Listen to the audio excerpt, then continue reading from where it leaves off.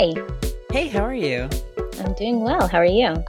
I am pretty good. I slept in, and as you know, I thought that this call was at 10 my time and briefly freaked out.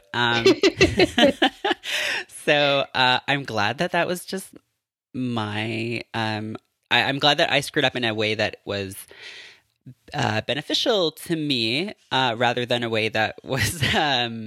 Let you down and let me down and let everyone down because I'm not about that. Yeah, no problem. So it is 10 something Pacific time, which is where you are. And hmm you are in California, correct?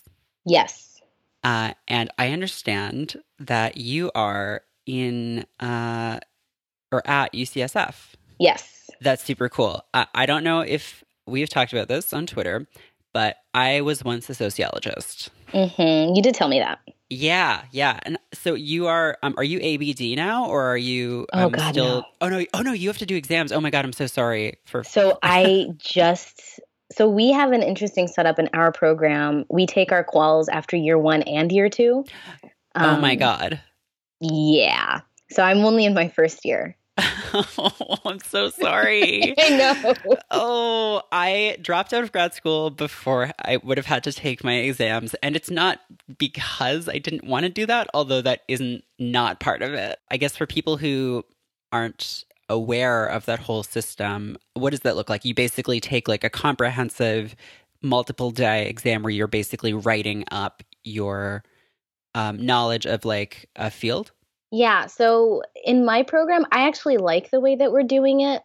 We have exams about the specific theory classes that we took. So I have a class about the sociology of health and medicine, one about the social psychology of health and illness, and then a health policy exam. So as much as overwhelming as it kind of is, it's very pointed and it's very specific and they're very clear about what kinds of things we're going to be tested about. So it's stressful, but it's not like I have to know literally everything and it's really overwhelming to try and learn everything.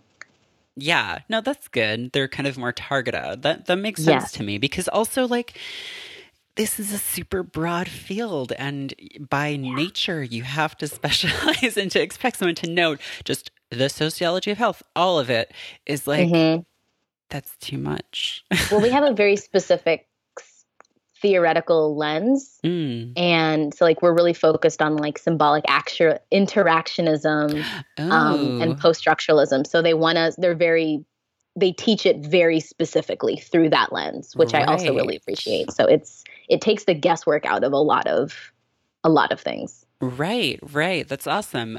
So symbolic interactions, and who are we talking about? Like my man Goffman, Irving Goffman, is that? Yeah, Yeah. Oh Herman God, love Goffman. that guy. Yes. I think he was Canadian too. I might have made that up. But we have to take who we can get. But so it's coming from okay, so I guess for people who aren't privy to like the ins and outs of American sociology, my sense of things is that it's so regional and weird because you have these schools in California that are really heavily influenced by left-leaning strains of academic thought or hmm by qualitative work that is about working in concert to some degree with the people that you're studying or listening to them. Um, and then you have things like the Chicago School, which is very different. And then you have things like the program that I was in, which was very The different. sigh, the sigh says everything I need to know I about well, the program. I went to a school that was one of the birthplaces of rational choice theory in sociology, which is horrible. I Yeah. I feel like because it's very much like this neoclassical economic view of people as actors. Um, but it sounds like maybe UCSF is like a good place where people are coming from this perspective of like understanding symbols and motivations and things in a way that isn't so Totally. kind of cold and inhuman. Yeah, my program is amazing. it's very left. So when I learned health policy, I have, an old Marxist professor Nice. as my health policy teacher. And when we're learning about the formation of Medicare, Medicaid, he was like, it's really important to ensure that we understand this coming out of the New Deal and the way that the Mm. New Deal undermined the power of unions by linking healthcare access to the workplace as opposed to Hmm. something that is a broad. And I was like, yes, I have never learned it like that. That's super important. And he's like, if you look at Europe and compare Europe to the United States, like you can look at the formation of nation states, and that formation, that like state formation is reflected in the way that the healthcare system evolves. So like look at France, and after the French Revolution, arguably who is supposed to be able to be a citizen? Everyone, Hmm. right? In the United States, how was citizenship codified? Through being a white man that was a property owner. Hmm. And like health resources were enclosed thusly. And I was like, we need more of this. And we read a lot about Vincent, I think Navarro, who was Allende's one of Allende's healthcare advisors, and Uh-huh. he's very much like we have to understand sickness and the medical system through this broader understanding of class conflict and class struggle. So that was how I learned health policy and how I Wow. learned about the formation of the medical system. That's amazing. That sounds like a super cool program. The professors are really, really, really, really great. Yeah. Yeah. I mean, God, I know, and not just my experience, but from other people I know who are really passionate, um, like activists or are working in concert with activists who are in the social sciences. They've run up against things where maybe not in their own departments, but when they get out into the professional sphere of sociology, it can be a really oddly conservative area. And I think a lot of people Yeah. outside of academia don't realize that. But because of the structure of grants and the structure of what kind of work gets rewarded, Yep. anyone who wants to do any kind of like work that it pushes any of those boundaries, it's really difficult. Have you like? But it sounds like you're getting support from your department, which is great. Yes, but so the school UCSF is an interesting institution because it is a post-grad only institution. Mm. And so there's a ton of money that goes into it for research, but there is slightly less funding opportunity institutionally for us because we can't get like TA-ships. Yeah.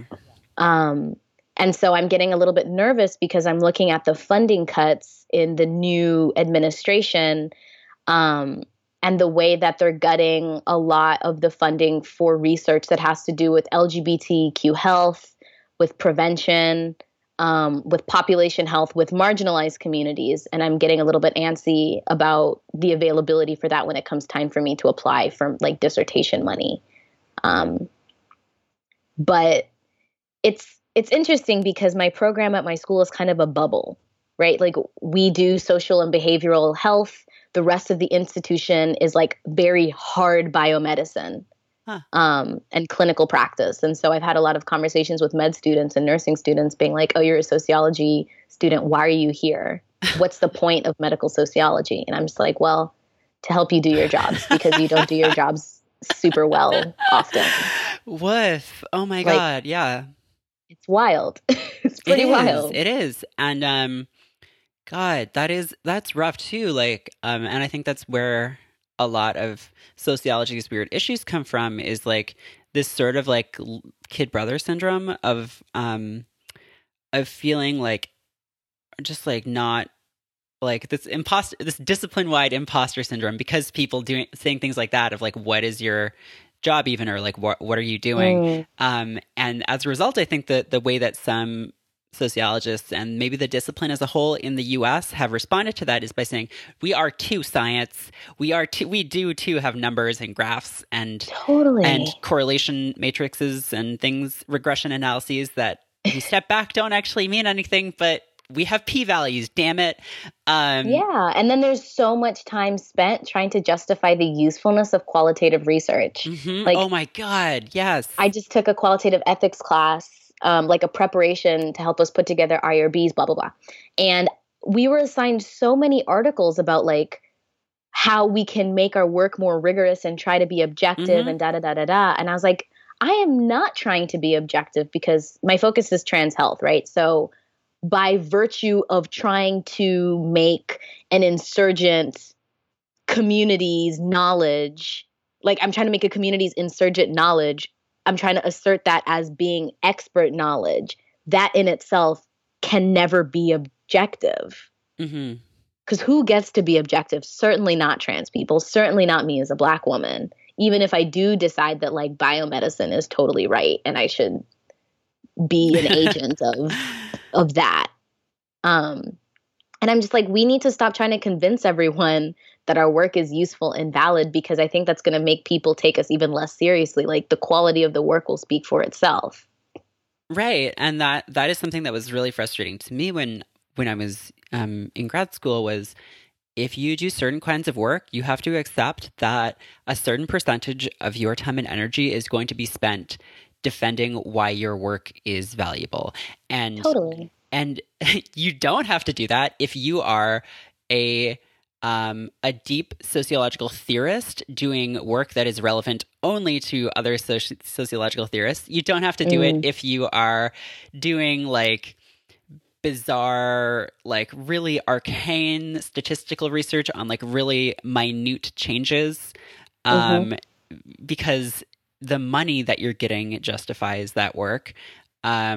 Or often the fact that you are like not a marginalized person justifies the fact that you're doing that work. But yeah, I guess like unless you are like, I was going to say unless you're Alice Goffman, but even Alice Goffman, like, although I sort of lost track of that story like a year ago. That is a whole nother set of issues. But like that's what people point to as the flaw of sociological work. Right. And I was like, even sociologists who are like serious about doing ethnography are going to talk about the ways that Alice Goffman was doing things that were just not on. Right. Yeah. God, it's like, I mean, yeah, like I'm sure even like Sudhir Venkatesh had to defend himself like all the time, and probably still does to some extent. Although he's probably doing fine now, but yeah, man, it's a rough gig. But it sounds like, I mean, yeah, it's hard, like trying to change this whole discipline. And so what some people I know have done is just basically said like, okay, well, I'm going to use the resources that I have and like get a degree and like use the support networks and things that I have. And then either they find work in departments that are sort of more interdisciplinary and more about subjects than about this like specific theoretical background. Or they find other ways to make it work. And like, I know a lot of people who have done like found super cool jobs and like it, on the one hand, it's like really hard and sucks. And on the other hand, I think there are all these avenues opening up that make it less necessary than ever for people to have these like strong allegiances to like their discipline or whatever. Totally agree. And yeah, I'm going to try to figure out a place that works, I guess, by the time I finish. And then there's the other concern about trying to stay in the academy when there's so much less security than there used to be, with the way that tenure is getting gutted, with the way that women of color, I think, are very frequently denied the tenure that they deserve, and in terms of have like worked towards and are fully qualified for, and the way that people get censured and the ways that people get silenced by their institutions for radical politics. I'm just thinking like, what are my prospects even for tenure? Is that something I want to even try to do? Right. So yeah. Yeah. It's a lot. And like, what is the landscape going to look like in 5 years when I'm done with the way that the federal government is doing all of the shenanigans that they're doing right now with higher education? That is just the most euphemistic way I have ever heard that. Yeah, I'm trying to keep it PG. Please. There's yeah, no, you can go as NC-17 as you want on this show. But so I was looking at your website because I because I followed you for a while and I sort of know like some of your research interests and like some of the stuff that you're working on. But the list of things that you're talking about on your site is like super, super cool. And I wanted to like ask you about them because like Yeah. you talk about, okay, so you're into critical philosophy of race and critical race slash post-colonial theory, social determinants of health and social epidemiology, which I guess we sort of have talked about, disposability on its own, which I thought was really interesting, gender, sex work, and HIV disparities and discourses. So I guess, first of all, what do you mean by disposability? I think I maybe have an idea, but... Yeah, this isn't something that I've gone into too much yet, but I'm really kind of interested in, as opposed to biopolitics, necropolitics and thanatopolitics, and looking at these kinds of structural valuations of human life, of understanding. I mean, okay, perfect example. If we look at the LGBTQ movement and we look at the ways in which when HIV not became a thing, like when the HIV epidemic began, and it was understood as this gay disease. It's still kind of understood as this gay disease, but we saw the ways that white cis gay men were trying to make their access and prevention politic respectable in a particular way that excluded the needs of queer Black men, of Black trans women, a generation of which was also completely wiped out by the epidemic. And we continue to see, in order to make gains, we see that marriage equality is pushed to the fore, and housing needs, which are overwhelmingly felt by queer and trans folks of color, are less important. And that after marriage equality happened, the amount of funding that a lot of these big LGBT NGOs got dropped because the biggest priority was achieved. I'm just really interested in the ways that we understand some lives to be worth particular amounts and other lives to be worth particular amounts, and the ways that social systems and health systems are constructed to serve the needs of certain communities and to necessarily, I don't know if I'm going to say harm, but to not account for the needs of others. Yeah.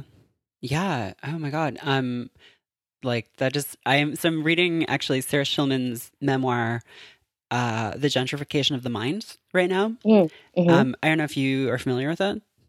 It sounds familiar, but what's it about? It's basically about the time in her life when she lived during the plague era in New York City, and just was a part of ACT UP, and basically saw like so many of her friends die. But then she also ties it to, I mean, it's a book about HIV, but it's also a book about gentrification and about how so many people, like so many like queer people, many of whom were artists and poor, like dying, basically released all of those apartments into market rates because their partners were prevented from taking on the leases.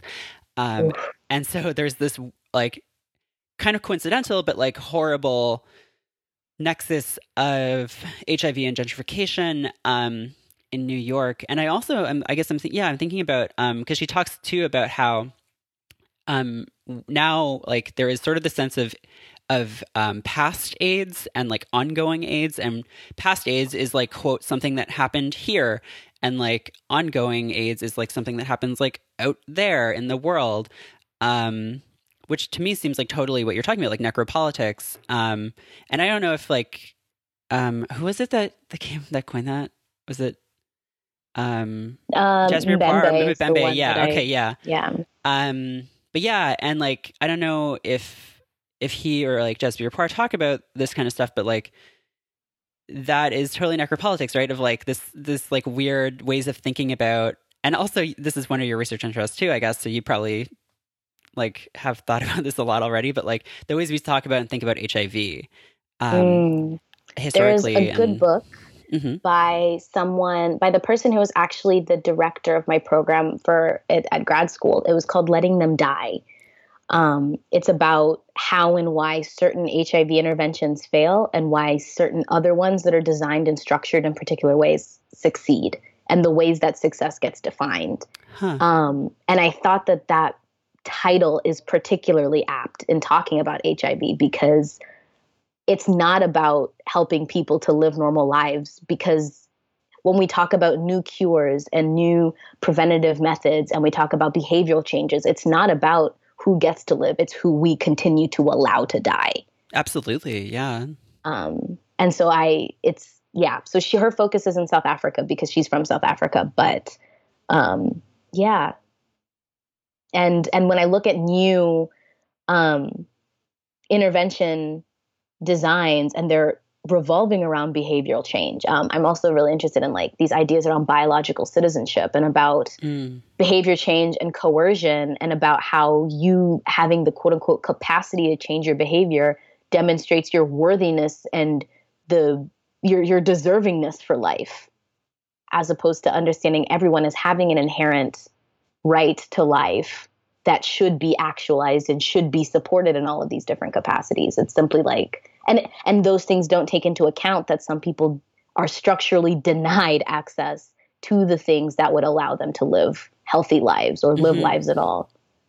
Yeah, and I'm really interested in the logics of who. I mean, it's not that complicated, right? But I'm really interested in, a lot of really good work has been done around this with Hurricane Katrina and the Katrina response. So Henry Giroux wrote a really good article about disposability and Katrina and the Katrina response. Yeah, that's awesome. I'll hunt that down and put that in the show notes if anyone wants to take a look. Was that on Truthout? No, it's an article. I can send you the name of it. Oh, okay. Yeah, it's like an actual academic article. Okay, cool. Yeah. Awesome. So I guess one thing I'm curious about, and this maybe is like a little more personal than professional, but but it is on the same topic. I again, like in reading Schulman's book, another big part of it is about generational differences between queers and also generational absences, right? So like there being this basically huge swathe of people who should be here and aren't. And the sort of impact that has on younger people as well, of not having always this sense of continuity.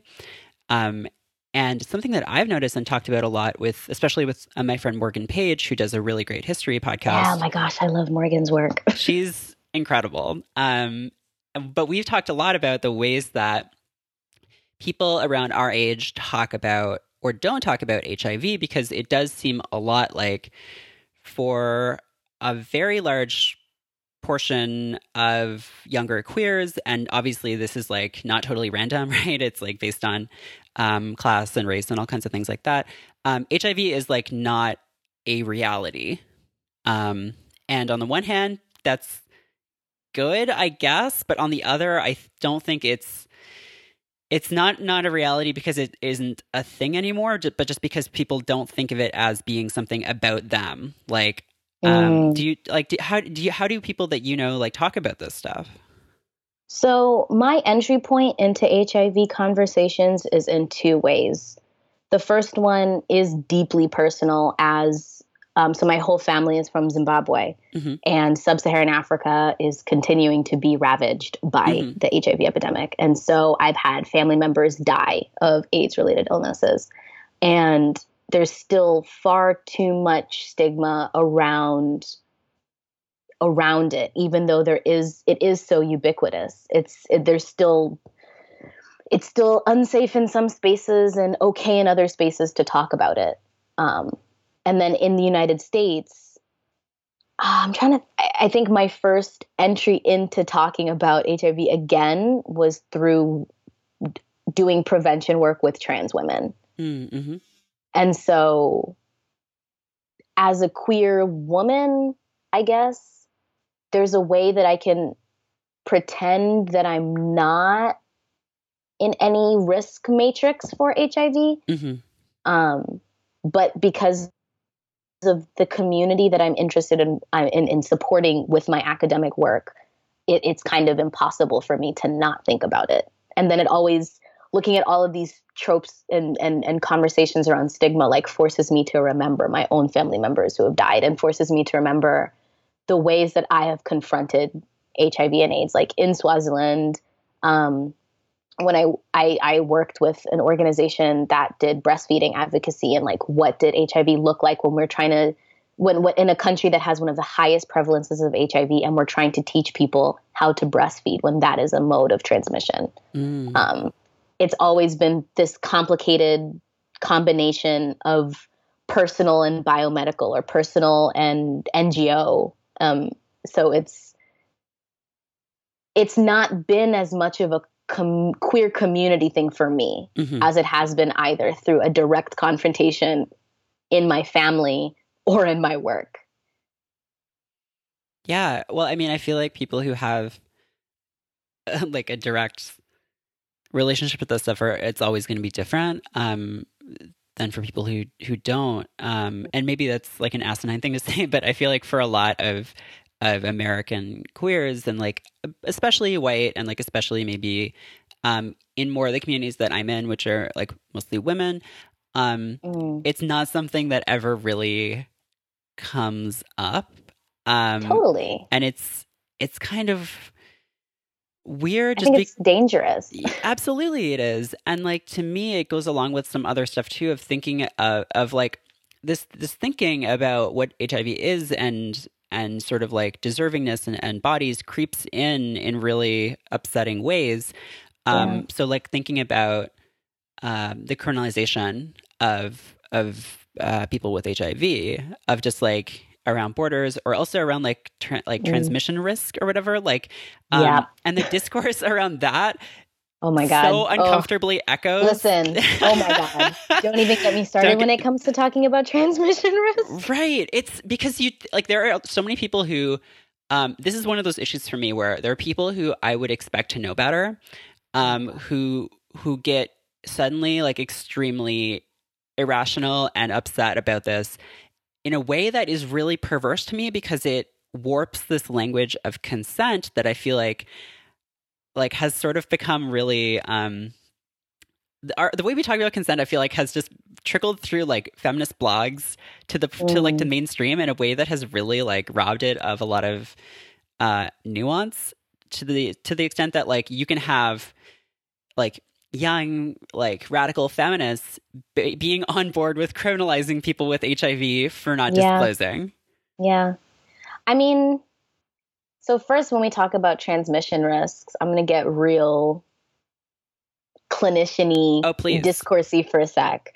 So much, because it revolves, it's still like, we talk about it in two ways. We talk about HIV as being something that is like a queer thing, and then we also talk about it as being like a poor heterosexual thing. So we understand it in both ways as being a disease that is associated with like racialized poverty. And in the queer community, we talk about like Black and brown queers being more at quote unquote at risk. And then we can also talk about like in the United States, we talk about like the infection rates like in the South being much higher than in other parts of the country.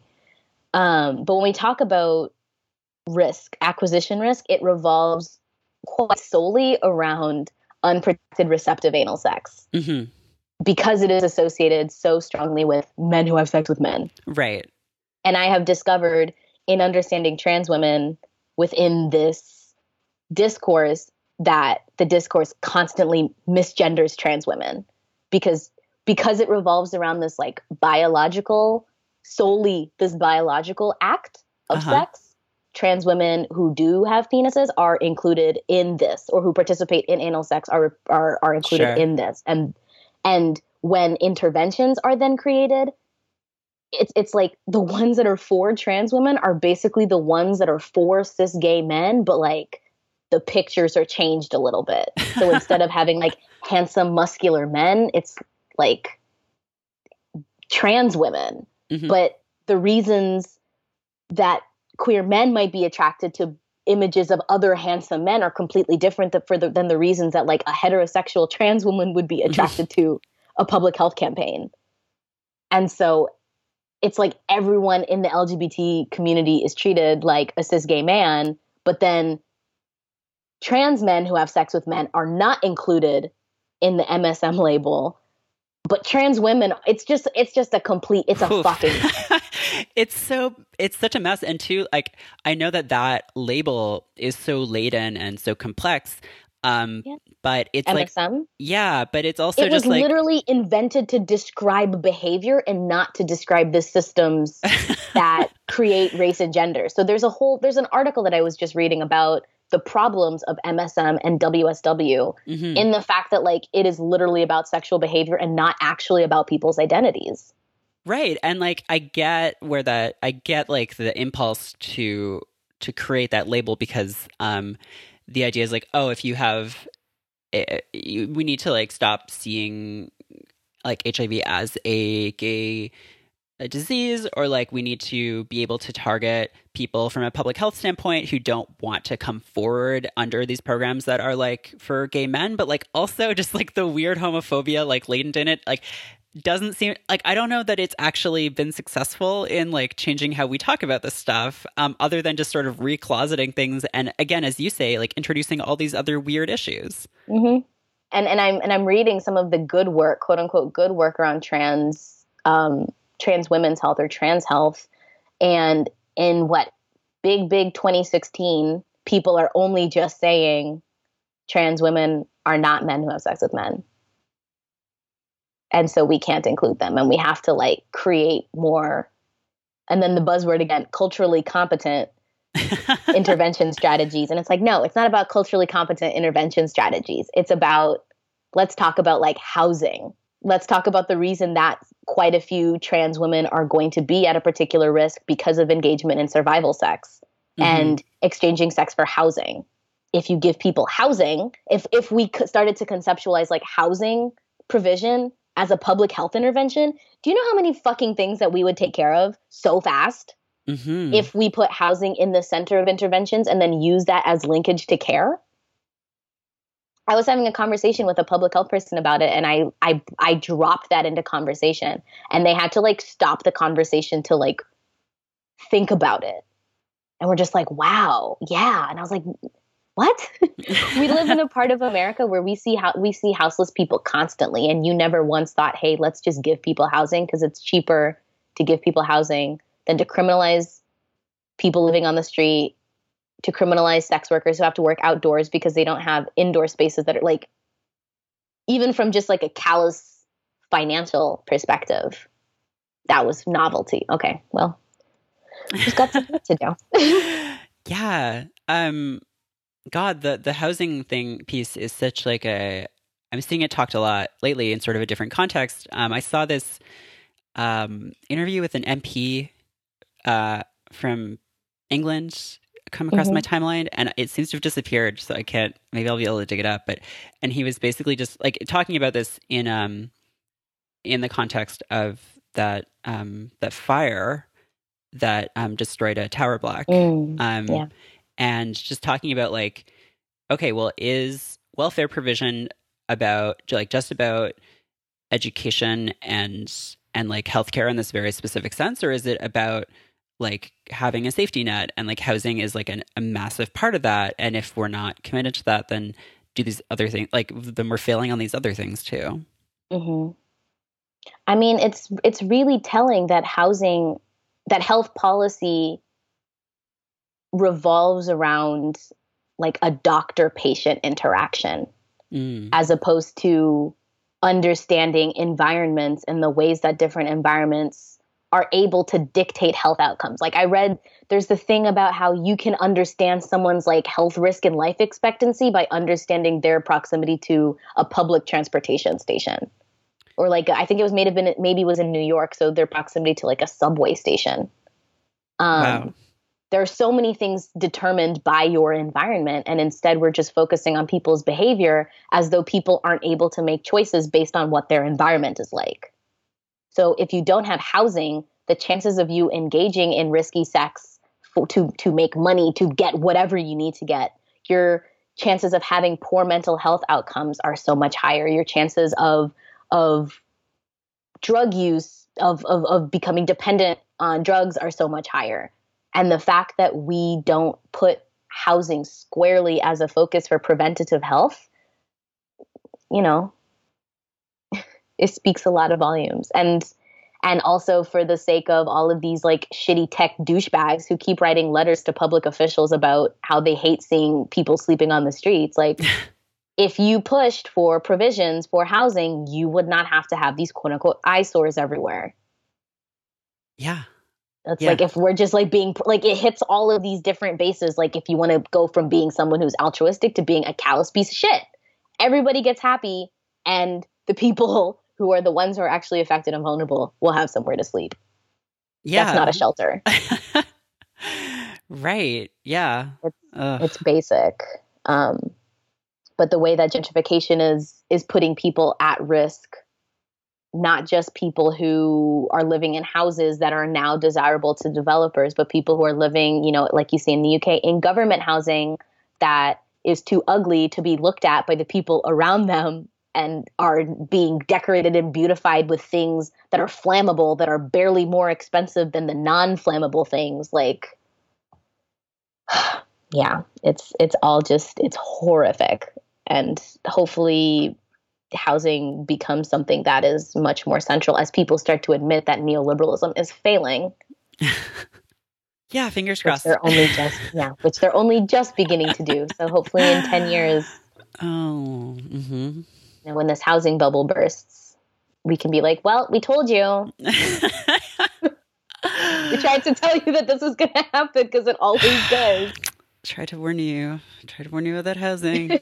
Sorry to be a downer. No, this is all super important and like interesting and necessary. And I feel like this is the stuff that sociologists are like really poised to take on right now, because like this like social determinants of health, like, I mean, it's always been an issue and like it's always been a really critical lens for looking at this stuff, but like I feel like people are starting to become more receptive to these kinds of ideas. The problem sometimes, though, is when you present an understanding of social determinants of health in kind of descriptive and qualitative language, because people like evidence-based research. If you haven't done this big stuff, or if you don't happen to have fortunately, there's all kinds of great stuff. Like Nancy Krieger has been doing amazing work around like racially disparate health outcomes and social determinants for a long time. So like it exists. But if you present folks with this really thorough theoretical modeling of kind of neoliberal capitalist society and exclusion, and saying that like if this happens this way and housing is oriented this particular way, people are more likely to people don't really respond to that as well, which is really frustrating. You really just got to slap some p-values on it. Just be like, it's significant at a 0.05 level, and they'll just all stand up and give you a standing ovation. But the funny thing is, it's like a lot of folks aren't even really that good with descriptive statistics. No, I know. They're all terrible. And that's the worst part. So I can give you my p-value, but they're still not going to understand what I'm saying. Right. And I'm not going to understand what I'm saying either. Well, most social statisticians don't either, because they misuse that stuff in really upsetting ways. But and they all have statisticians to just interpret the data that they have and then explain it to them so they can stick it in their write-up of whatever journal that they're going to submit their findings to. That's something that I'm curious about. Like, what is your relationship to, I know this is a huge question, but like as someone who is like really engaged with the kind of work that you're doing, and it is really work that is oriented towards outcomes and towards changing policies or changing these structures, like how do you navigate that aspect of being in academia where like the reward structure is so oriented towards publishing in locked journals that very few people are able to access? Because that's something that I had to grapple with. And I think it's something that anyone who is politically engaged has to deal with. So one of the things that when I published my first article, I think in like 2015, I was like, oh, I can do this at open access. And then I realized you have to pay for open access. And the amount of money you have to pay for open access, like if you have the money to drop it, you're probably at some kind of scholarly level where you're not invested in people like being able to read your work anymore. So what I just do is I just put it on my academia page and I make it downloadable. Oh. Yeah. Interesting. Yeah. God, there's so much weird money stuff in academia, and like if you just follow it, it all basically goes to like, and I'm not against people getting paid or paying for valuable work or whatever, but all that money goes to journal publishers who then don't pay reviewers, who it's like just and who don't pay, and it's like we don't get paid to publish because it's part of our job description or whatever, but then we also lose access to our work. Like I couldn't find a copy of the article that I had written for this case study and like case study series for Sage. And I couldn't find the copy that I had downloaded. I couldn't find the password to my account, my author account. So I literally did not have access to my work. And after I found the copy on my computer eventually, but I was just sitting there and like thinking about that. And I was like, I wrote this thing that I did all of this legwork and it was based on my like master's research and whatever, but like I wrote this thing and I can't read it. Yeah, and like that felt terrible. It's not good. And I didn't have even though I'm at UCSF, like I didn't have institutional access for this particular thing. Mm-hmm. I was like, that's like one of the worst feelings in the world, especially when publish or perish is my mantra as an early career academic. Like get as much published as possible, establish yourself, prepare yourself for like the potential for a tenure track and make yourself hireable and marketable with having all these publications. But it's just like, if I don't archive these things properly, like I'm going to lose access to my own work. Yeah. God, it's just like, it's just you find these ways to just like hack around this stuff and like make it work for you, I guess. Like, or like when I was teaching there's all kinds of weird rules about copyright and like, not just like, and like going and publishing, or like reprinting journal articles in readers that are made by these companies that are like charging to pay for the copyright and everything. And like, I would just I would just hand scan book chapters and just put them on Dropbox for my students and hope that none of them narked on me, because why would they? I'm saving them like $200. But like, it's like it feels like there's all this stuff that you have to fight against to do what you want to do. And I really admire anyone who like is able to actually come through that with their integrity intact, because it is tough. Yeah. And in order to be successful, sometimes you have to figure out which battles you have to pick. And sometimes a battle you have to pick is kind of an ethically, for your own self, a little bit of an ethically, or the ones that you decide not to pick, you have to be a little bit, ethically flexible. Yeah. Yeah. Which doesn't feel great all the time. Unfortunately, I haven't been in a position where I have to do that yet. Instead, I'm just opting to make a lot of enemies, which I already kind of have.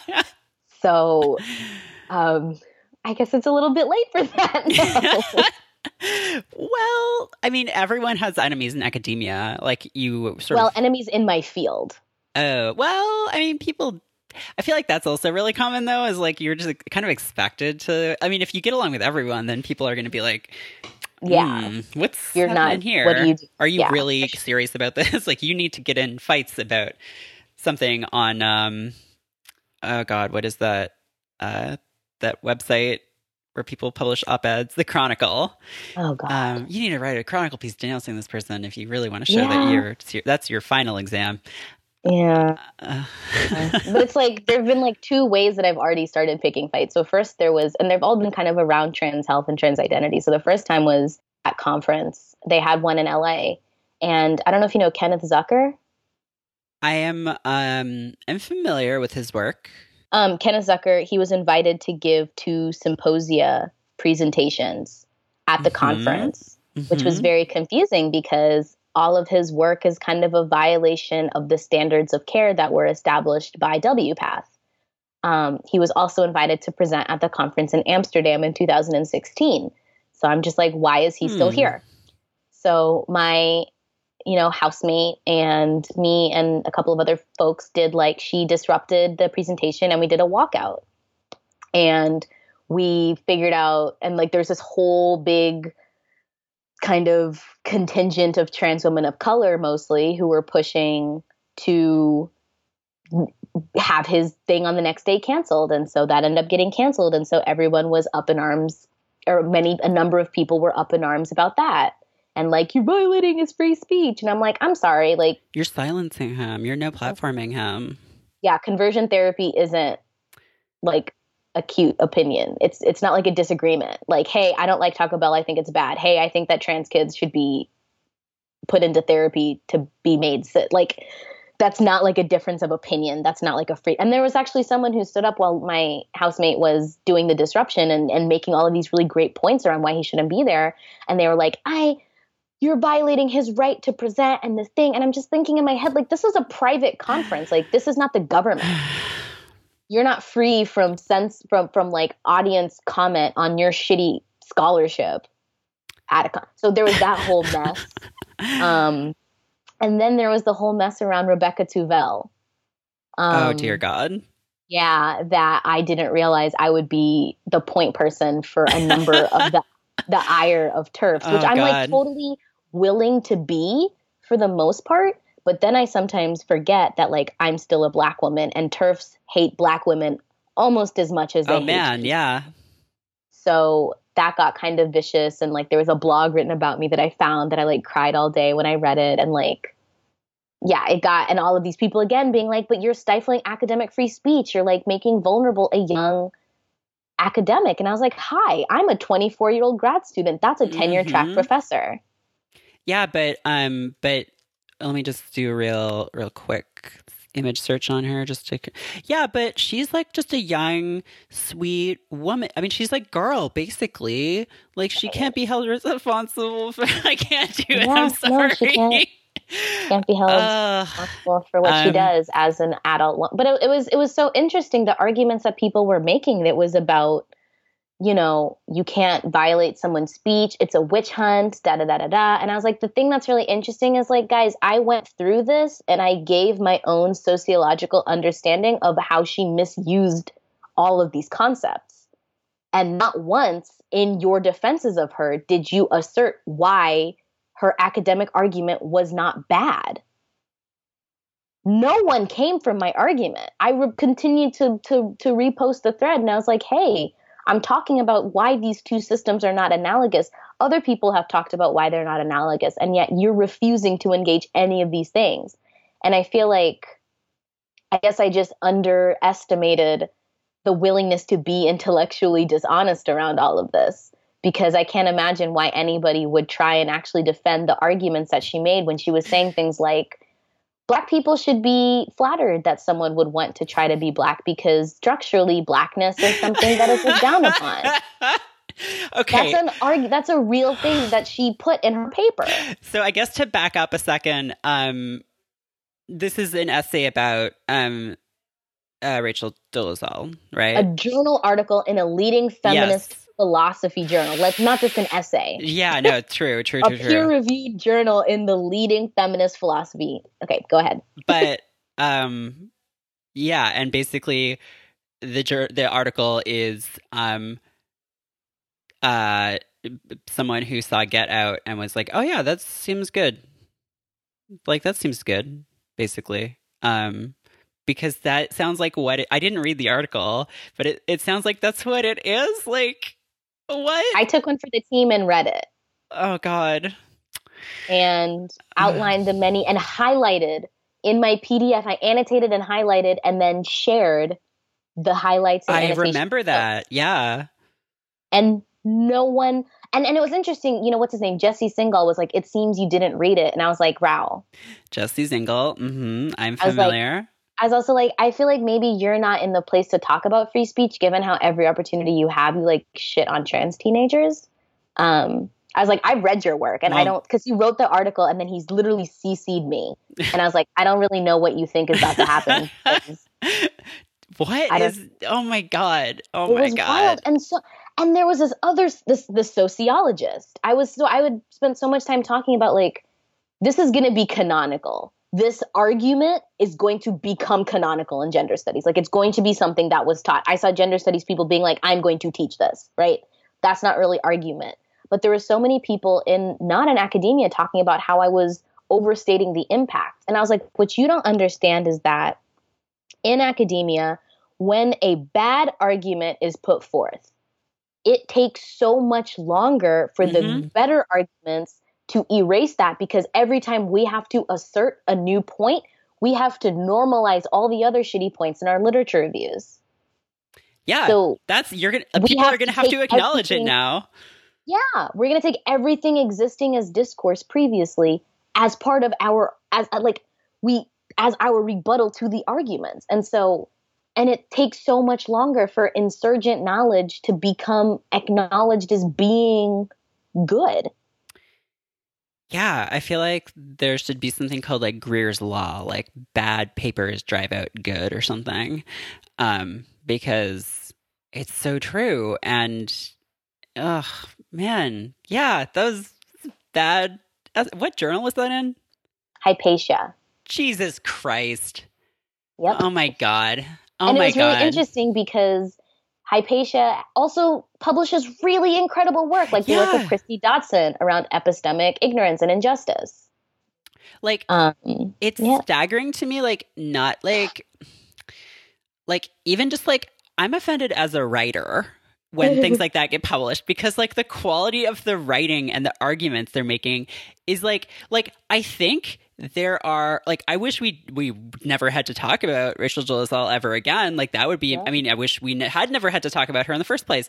But if you do have to, I feel like there are ways that you can talk about that stuff in ways that are useful and ways that aren't like, I'm a child and these are two things. What if they're the same thing? What if these things are the same? I just picked up two objects. Even when sociologists of each thing are like, hi, just because something is a social construct does not mean that they operate exactly the same way, especially when they're like co-constituting constructs and they enforce one another in different ways.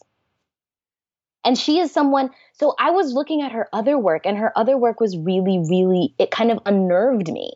So she did animal studies and she did gender studies. And one of the things she had written was about Saartjie Baartman, or quote unquote Venus Hottentot, and kind of within the realm of animal studies. And I was just like, why are you using a Black woman in your research about animality when you don't understand how race works?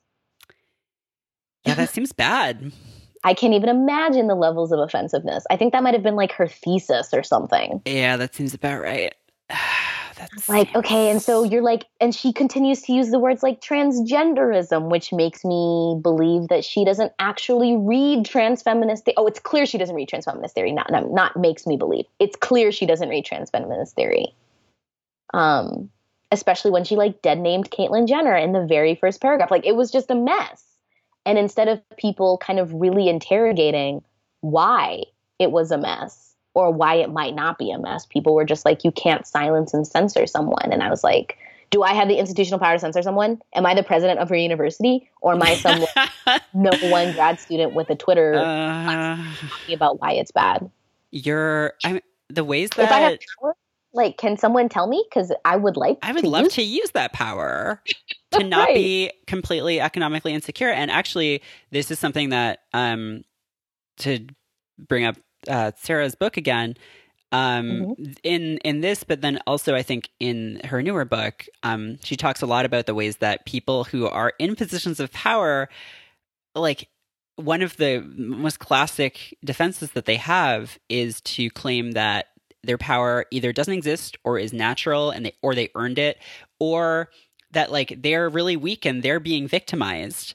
And it's such a like that victimization ploy of like, oh no, you're destroying this poor woman's career, like you're gatekeeping her like access to tenure and stuff. And it's like, well, to be a gatekeeper, you actually have to have a gate that you have access to. So like a gatekeeper is someone who can like physically deny you coming in or deny you access to resources. Someone yelling at you is not, or someone, very like like calmly telling you that you're doing a bad thing isn't gatekeeping. No.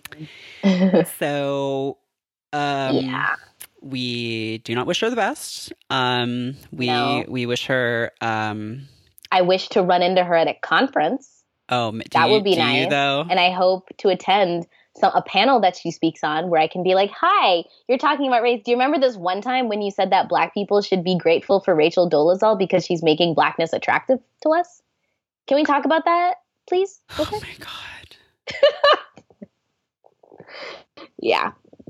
Oh my god. I had to.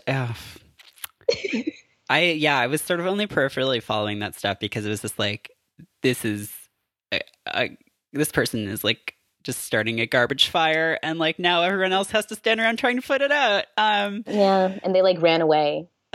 Great. And everyone else has to put it out. And then there are people who are like, "Here's a giant fan. You can't put the fire out because she has the right to set nice things on fire." Yep.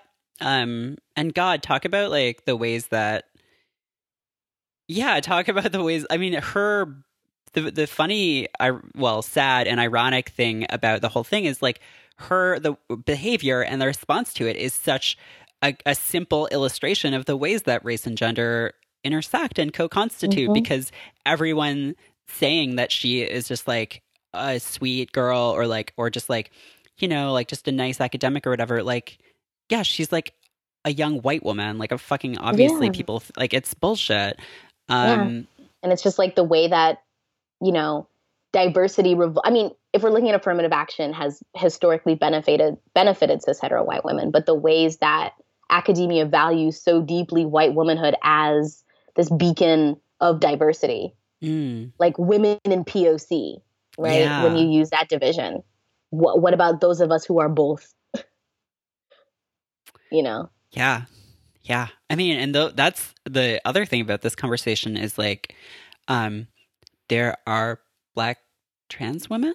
Like that's a thing that people just don't ever want to talk about, or and Black trans women are like, "Hey, here's how this argument is bad," and like everyone who is affected, especially the people who are sitting at the intersections of Blackness and transness and womanhood, are trying to be like, "Hey, this is why this is bad. This is why it's bad to say women are women and trans women are like, here's why it's bad." And everyone's like, "Well, you should give this person who was violating you and like taking violent liberties with your identity an opportunity to speak."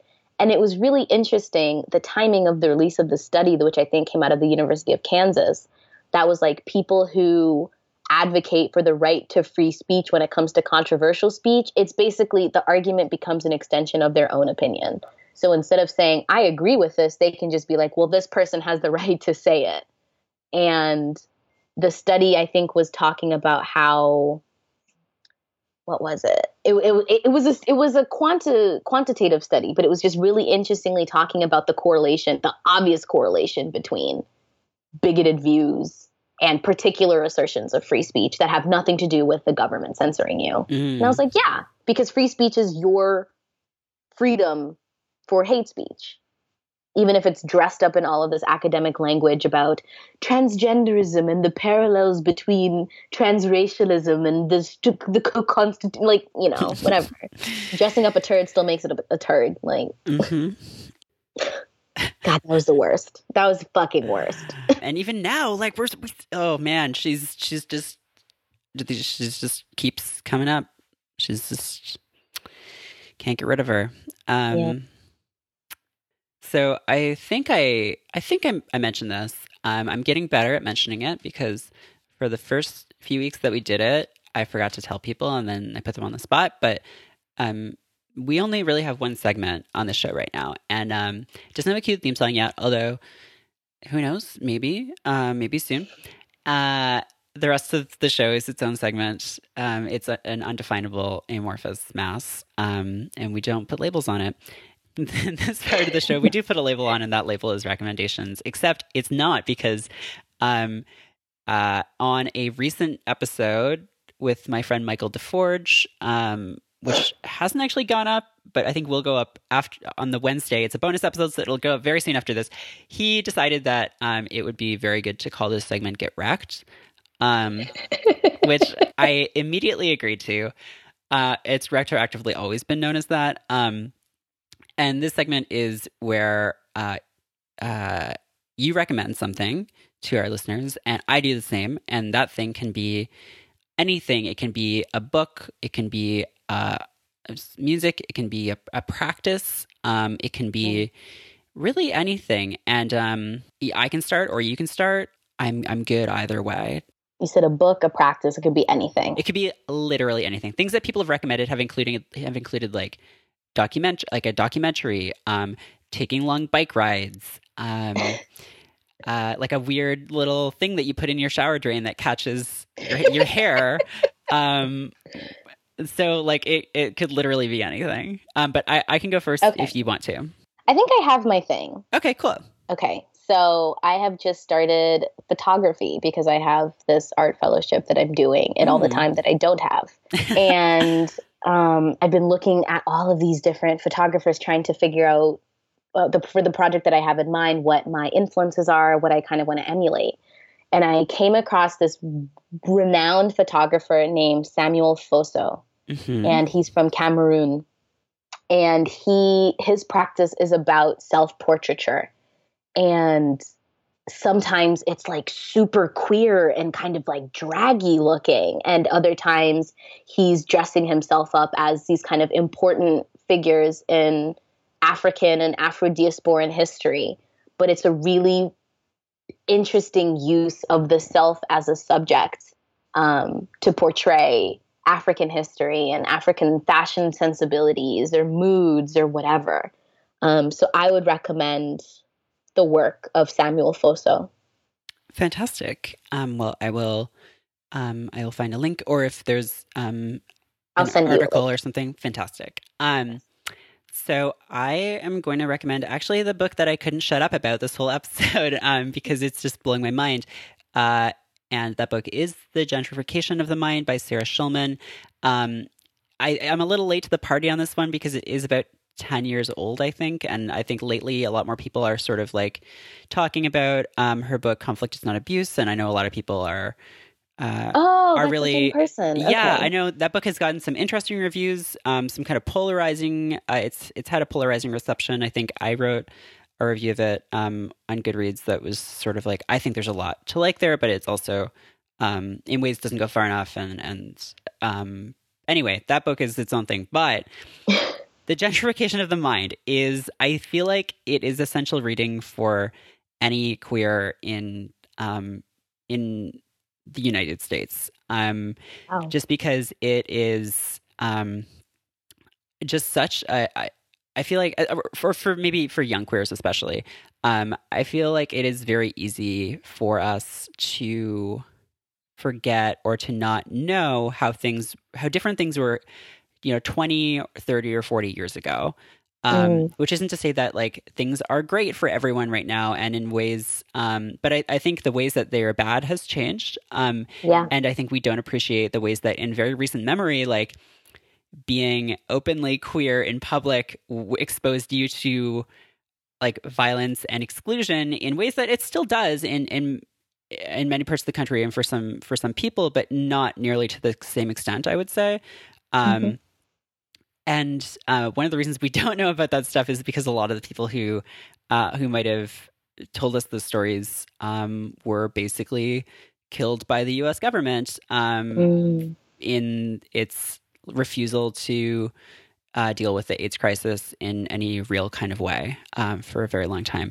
So I'm not actually done that book, but I'm already like ready to recommend it. It's also I think that the end of the book is just like about the erasure of lesbian literature, which is also like a really important thing in my heart and to a lot of people who listen to the show. So I am going to recommend that book. Also, bonus recommendation, I guess, if you want. Like, this is just on my mind because I have someone, my neighbor in my building was singing Rent songs the other day, and not just the Rent soundtrack, but like one specific song, which leads me to believe that maybe he is auditioning for Rent. He was singing the song that isn't even a song; it's like one of the sing talkie songs where he's like talking about how great it's going to be when they cancel this protest and build like a weird condo or something. Because he's the evil character, Benny, and Sarah also wrote a book called Stage Struck, which is basically about how Rent was stolen from one of her books, had the lesbian characters decentralized, had all these straight characters added, and was basically totally transformed by this guy who is essentially a tourist, and became this huge mega thing, and it was stolen from a queer woman. So also a good book, really entertaining, a lot of dirt, but also just like talks about the ways that queer narratives are basically stolen, repackaged, and sold back to us. So well, thank you so much for coming on. It was really great. Thank you so much for having me. It was a lot of fun. Yeah, it was super cool. Do you want to tell people where they might be able to find you online? Okay. You can find me tweeting away at ZTSAMUDZI. Great. And do you do like talks and workshops and those kinds of things, or are you mainly sort of like, is most of your time taken up by academic work right now? I'm open to talks and workshops and whatever. So if you want to pay me to do it. Yeah. Well, if people want to hire you. I'm about it. Yeah. Right. Awesome. Well, you should all hire Zoe. And that is my one. If I get people paid on this show, then that is like fantastic. All right. Well, I hope you have a fantastic weekend, and I will talk to you later. Yeah. Talk to you soon. Thanks so much. Bye.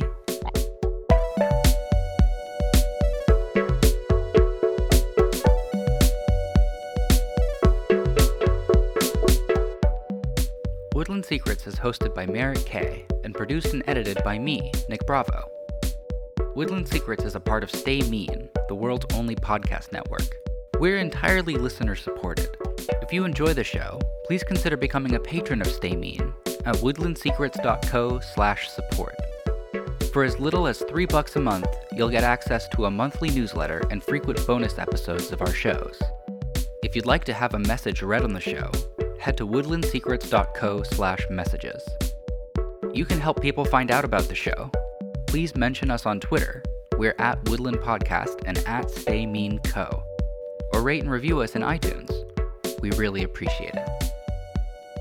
Thanks for listening.